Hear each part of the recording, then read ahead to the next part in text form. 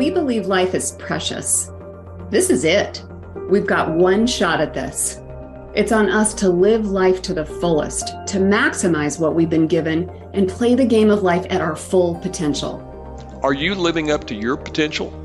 Are you frustrated that despite your best intentions, you just can't seem to make the changes needed to take things to the next level so you can impact your career, relationships, and health?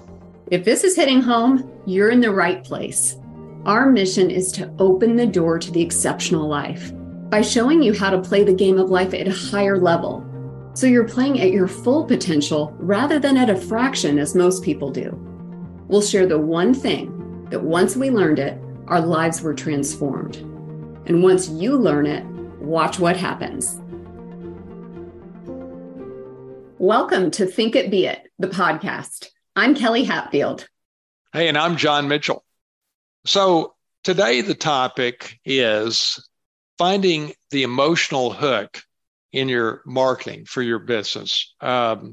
This is such a powerful idea. And Kelly, I know you just got a big client. We were talking about it off air a minute ago. So tell me, what was the emotional hook that got the client to sign on the dotted line, in your opinion? Well, let me just real quick speak to, we just recorded an episode about influence and seeking first to understand. And I think that's where this starts. So this client came as a result of, or the introduction came as a result of another connection that I had. So we sat down and met, and understanding really, what is their pain? Right. What will it mean for them to not have these key roles filled? How will it impact their ability? So listening and hearing what their goals are. Their goals are to grow by 3 times in the next 3 years. They're going to triple, and they've got a very strategic plan. Well, what does it mean if these strategic roles aren't filled? How is that going to impact things? Who do you then have to report to and tell that you're not hitting your what does that feel like when you're not hitting those numbers, or when you're not, and then on the reverse side of that, what does it feel like when you're hitting every single one of your targets from a hiring standpoint, and then how that impacts everything else. So really it too was about getting into the head of the actual individual that was the decision maker, and really understanding what their world was, how meaningful it was going to be to have these positions, just to have this off their plate and to not have to worry about it, and have the experts take care of it, and just know that this was going to be taken care of for him. So you had mentioned that you took him to dinner, and that you knew after that dinner that you had him, right? Mm-hmm. Yeah.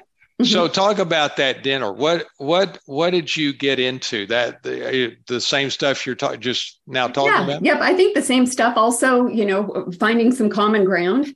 I think people like to do business with people they like, Right. and who they begin to trust. And so I think it was just getting to know each other, getting to know the history and the story of our company, knowing then that they were going to be in the right hands.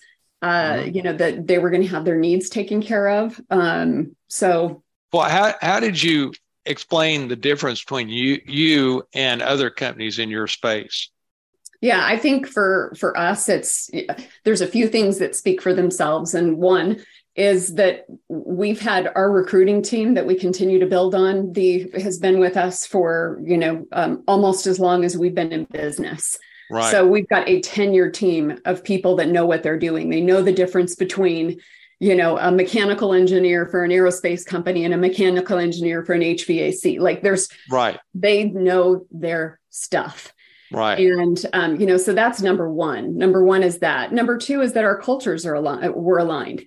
I'm not in a position where I have to do business with anybody that we don't want to do business with. We don't do business with assholes. You know what I mean? So isn't that your mission statement? It is our mission statement. That's our mantra. So I think too, it was making sure that we're in alignment, with one another, that their values and his values were aligned with ours, and that we were going to be set up to be successful. So as much as it was about him learning about us it was about me interviewing him to determine whether they were the right fit for us, because we're not going to take an account where we're not going to be successful. It's just not. And we're not in a position where we have to work with everybody if we don't want to. Maybe that was the real hook, though, is the alignment of values. You get him to explain what his values are, and you explain what yours are, and that's why it all probably came together, don't you think? I think so. And I think too, I kind of have a no nonsense kind of approach. It's like, this is who we are. This is what we can do. I would say exactly what I just said. We're not interested in working with assholes. So are you one? Yeah. It's beautiful how, you sort of beat around the bush on that. And I think, what, people find the directness refreshing. I do it with a sense of humor. So there's just a different energy to it. And so I think that's part of it, but it is that alignment of values. And it says, I ask for exactly what I want, and I say exactly what I need from them to be successful right out of the gate. So there are very clear expectations of one another, and we can either come into alignment on those two things, or you don't. And if you don't, that's okay. We don't need to work together. But I'm so glad we had this dinner and that we can stay in touch and maybe serve each other in other ways up the road. But that's kind of my approach to it. And so I think that, that. Yeah. Well, I think about this relative to Think It Be It, and I see here's the emotional hook with Think It Be It. This is only for people that are high achievers.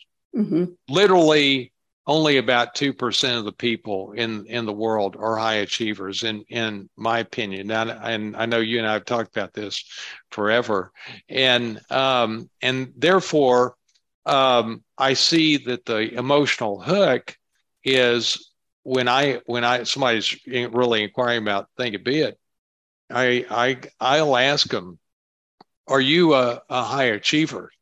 And I'm doing that because, as we've learned from Cialdini and the 6 principles of influence, he talks about how you have to, he calls it persuasion. And so you have to get them thinking about whatever you're going to try and influence them on. You got to get them, persuaded before you launch into it. So that's always a good question, is go, so are you a high achiever? And most people, I think, oftentimes will go, yeah, I see that I am. And then now here's where the emotional hook comes in. I go, well, you may not realize this, but literally, the vast majority of people are playing the game of life at 10 to 20% of their potential. Well, when you say that to a high achiever, that's a problem. That's an emotional hook. Now, if you say that to someone that's not a high achiever, it's not a problem. Mm-hmm. I have a number of friends that, if I said, you may not realize this, you're playing the game of life at 10 to 20% of your potential, they go, hey, that's fine. No problem. They may not be quite that, forthcoming about it, but at the end of the day, it wouldn't be an emotional hook. But for that high achiever to discover that they're playing at 10 to 20% of their potential, that's a huge emotional hook. And then where I go from there is it's because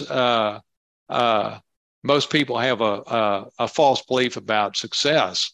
They believe they control their daily actions, when in fact, 95% of your daily actions are unconscious. All you control are your intentions. And when you sort of hit them with that, now you've got that emotional hook planted. And, I just was talking to one of our clients in Iowa before we did this. And I was so proud of him because he's taken our coaching so well. And he's putting his marketing plan together. And I've been coaching him on this idea that you've got to figure out the false belief around your product, and that's how you need to market the business, because that's not how most people market their business. They basically, most people say, we're in this business, we're great, we're better than anybody else, you need to use us. Well, that's a formula that will not work. Mm-hmm. What will work is articulating, you have a false belief about our business, and they'll probably go, yeah, that's what I thought. And then you explain to them why it's false. Now you're getting at that emotional hook. They're interested in you for some reason, but you're really getting at that emotional hook. And I think that the lesson from all this is that in this world of clutter, unless you figure out your emotional hook, you can never be effective at marketing. Do you think that's true? Yeah, I mean, I 100% think that's true. And I think it's even getting more emotional than, do you feel like you're a high achiever? Yeah, I'm a high achiever. Did you know that operating 10 to 20%? It's like understanding too, and we've gone through this in so much of the different studying that we've done and what we've applied is high achievers. Most high achievers are beating themselves up because they know they have more to offer, and they're not. And They're kicking themselves, like they are sad, like there's something that's sabotaging them from taking that next step forward, that next step. And so most of the people I've talked to who've gone through our program, who've been clients or whatever, myself included, when you and I first met, was like, I knew I had more to offer and was really frustrated that I wasn't showing up the way that I needed to show up so that I could access that next level of success. Right. And I think most people have that longing, that we talk to, that are higher achievers at heart, have that longing to contribute, to make more of an impact. And that's a great point. Yeah. Asking that question. I mean, I would lay in bed awake at night, just kicking myself going, I know I have more gas in the tank. Why did I sit and watch, 2 hours of Netflix when I could have been sitting and doing, you know what I mean? Things like that. That's how people, are thinking. And then you turn around and say, people are like, yeah, that's me. Totally. Then you can turn around and say, did you know that it's not your fault? Yeah. Yeah. Did you know that, your subconscious is responsible? Like, you don't control your actions, you control your intentions, and helping them understand that.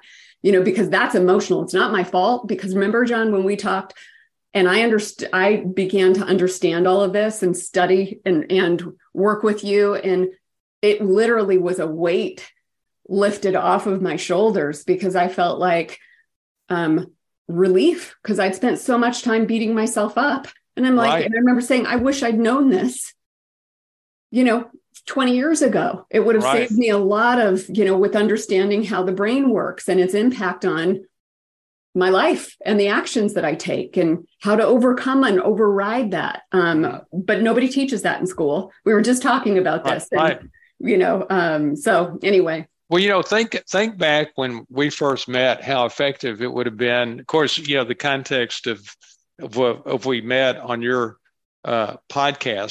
So you do the interview of me, and we get connected. But think how powerful it would have been if I was enlightened enough at that time to take this idea that you're playing at 10 to 20% of your potential, but instead of saying that to you, saying, so Kelly, do you ever lay at bed at night and think there's more in the tank, that you're just not playing to your potential? If I had said that in terms of a question, you would have been, oh my God, yeah. He is totally influencing me. Yeah, totally. I would have been like, you creep. How'd you know that? Yeah. Right. And so, that's the other thing on this idea of the emotional hook, is I see how powerful it is that you're going to influence people by questions, not by what you tell them, but by questions, and the sooner you can get into questions, the better off you are. Just like the new client you got them from questions, not telling them how great you were, right? Yep. Yeah. I mean, one of the first things that I do when I sit down in a meeting with someone, I'm just like, hey, let's just set the table here. What are you hoping to get out of this conversation today? What would you like to learn? I know what I want to learn. I want to make sure that when we leave today, that we've covered everything that you want to know and understand about. So that's the first thing. So then I'm like, they're like, no, some people, when I ask that question, are like, that in and of itself is so different when what they've experienced, that I've already got them at that question, because it's so different than, so many people's approach. But once I have that, it may be that they don't want to know, like they've researched our company, everything looks great. So why would I waste my time or theirs talking about stuff that doesn't matter to them? What matters to you? And getting to the heart of that right out of the gate. Right. And it's so different than what most people do. It's why, there's books about how to do this and how to influence people, because it can be a total game changer in your life and in your business when you learn how to do this. I know you and I've talked about this a lot, how oftentimes when you're with other people, they never ask you about you. Yeah. Wow. Mm-hmm. Wow. I'm like, boy, I hope I'm not one of those people. I make it a point to, especially in my visualization, be other people focused, and what a change that is. And it's all about, influencing people. But in the book, How to Win Friends and Influence People, as I was, mentioning to you before we went on the air, I'm expanding what I do with the athletes at the University of Texas. And by God, I'm making them read that book. We're going to read that book. We're going to go over that. Even in the current class I have at the University of Texas, I teach them, the power of saying a person's first name. And I then give them the assignment that for the next 2 days, when you're out and about, I want you to get people's first name and say say in your conversation with them, and report back to me the effect. And they're always blown away with it, And then the other idea of just looking at things from the other guy's point of view. And Kelly, it's just so amazing to hear what they come back and say, Well, anybody who's listening right now, I want you to think about a person in your life that has made a tremendous impact on you, and what is it that made them have that impact on you? Mm-hmm. So really think about that. More than likely, it's going to be how they made you feel. And so many times, that's in how you show up. It's in making that person feel like they're the only person in the room, asking questions. Like some of the greatest influencers, orators, leaders are people who, when you are with them, like best coaches, they are like locked into you. Nothing else around them exists. They're 100% where their feet are and locked into you from a present standpoint. So I think that if you can learn that, if you can, talk about setting yourself apart from the competition, talk about that's just from a competitive advantage in business, and in whether you own a business or whether you're a leader or whether you're in a company. But let's just talk about the quality of your relationships, and the difference that makes. And in my visualization, that's one of where I have trained myself for that to be one of my superpowers, is for people to feel seen and heard. Mm-hmm. And that when I leave with an interaction, they feel a little bit better for whatever reason. Maybe they can't even quantify it. They just feel a little bit better. And I think you do that by being present, and you do that by asking questions and being more interested than interesting. And right. The same thing goes with marketing. That's a great point. That is truly a great point. And Kelly, the way I apply this whole concept of the emotional hook in my life. Is in my visualization. I have through a thinking session, one of your 2 times a week thinking sessions, I figured out in detail what is the emotional hook. So then in my visualization, I put with regards to Think It Be It, that it's it's first of all to ask them if they're a high achiever.